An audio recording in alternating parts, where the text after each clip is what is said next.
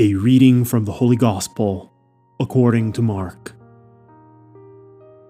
Jesus went up to the mountain and summoned those whom he wanted, and they came to him. He appointed 12, whom he also named apostles, that they might be with him and he might send them forth to preach and to have authority to drive out demons.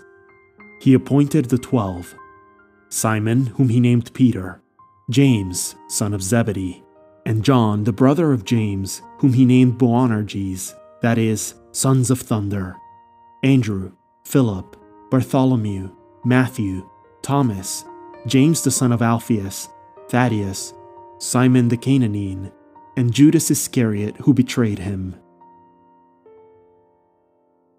The Word of the Lord.